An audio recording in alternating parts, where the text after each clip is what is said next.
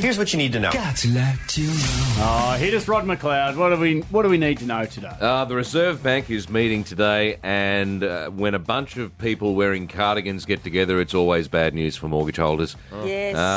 We Or are skivvies. expecting at least a 0.25 basis points rise, perhaps even 0.5%, because they still haven't got inflation under control. It's going to be. They reckon it's just going to continue for the rest of the year. They don't reckon they'll put it on hold for this year. I did hear that if they go up by 0.4 of a basis point, then that'll be it for a few months. That will be it, but there's a chance, like you say, Rod. Yeah. So the inflation monster still isn't back in the box yet, so that's what they're doing. Can we ask?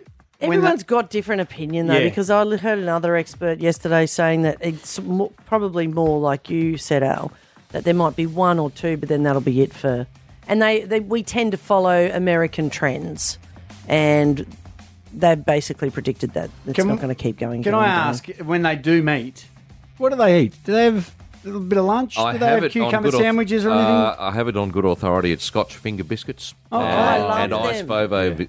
Vovos if they're feeling adventurous. Oh, fantastic. They'd have the crust cut off the sandwiches, too. Oh, yeah. Yeah, absolutely.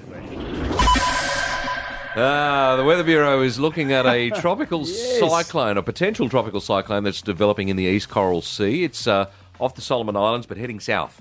We here on the Gold Coast probably won't get the full-on brunt of it, like it's not going to cross land, but we will see some higher seas and potentially hazardous swells around Friday. So when are the tradies taking the day off? All the Mad Hueys Going down to Snapper. Yes.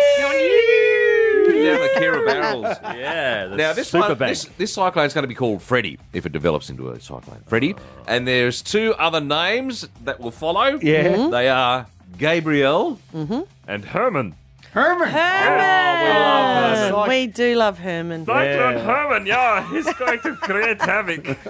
It will get all the shopping trolleys out of the... Well, he's our favourite counsellor. Yes, he is. He's your favourite cancer.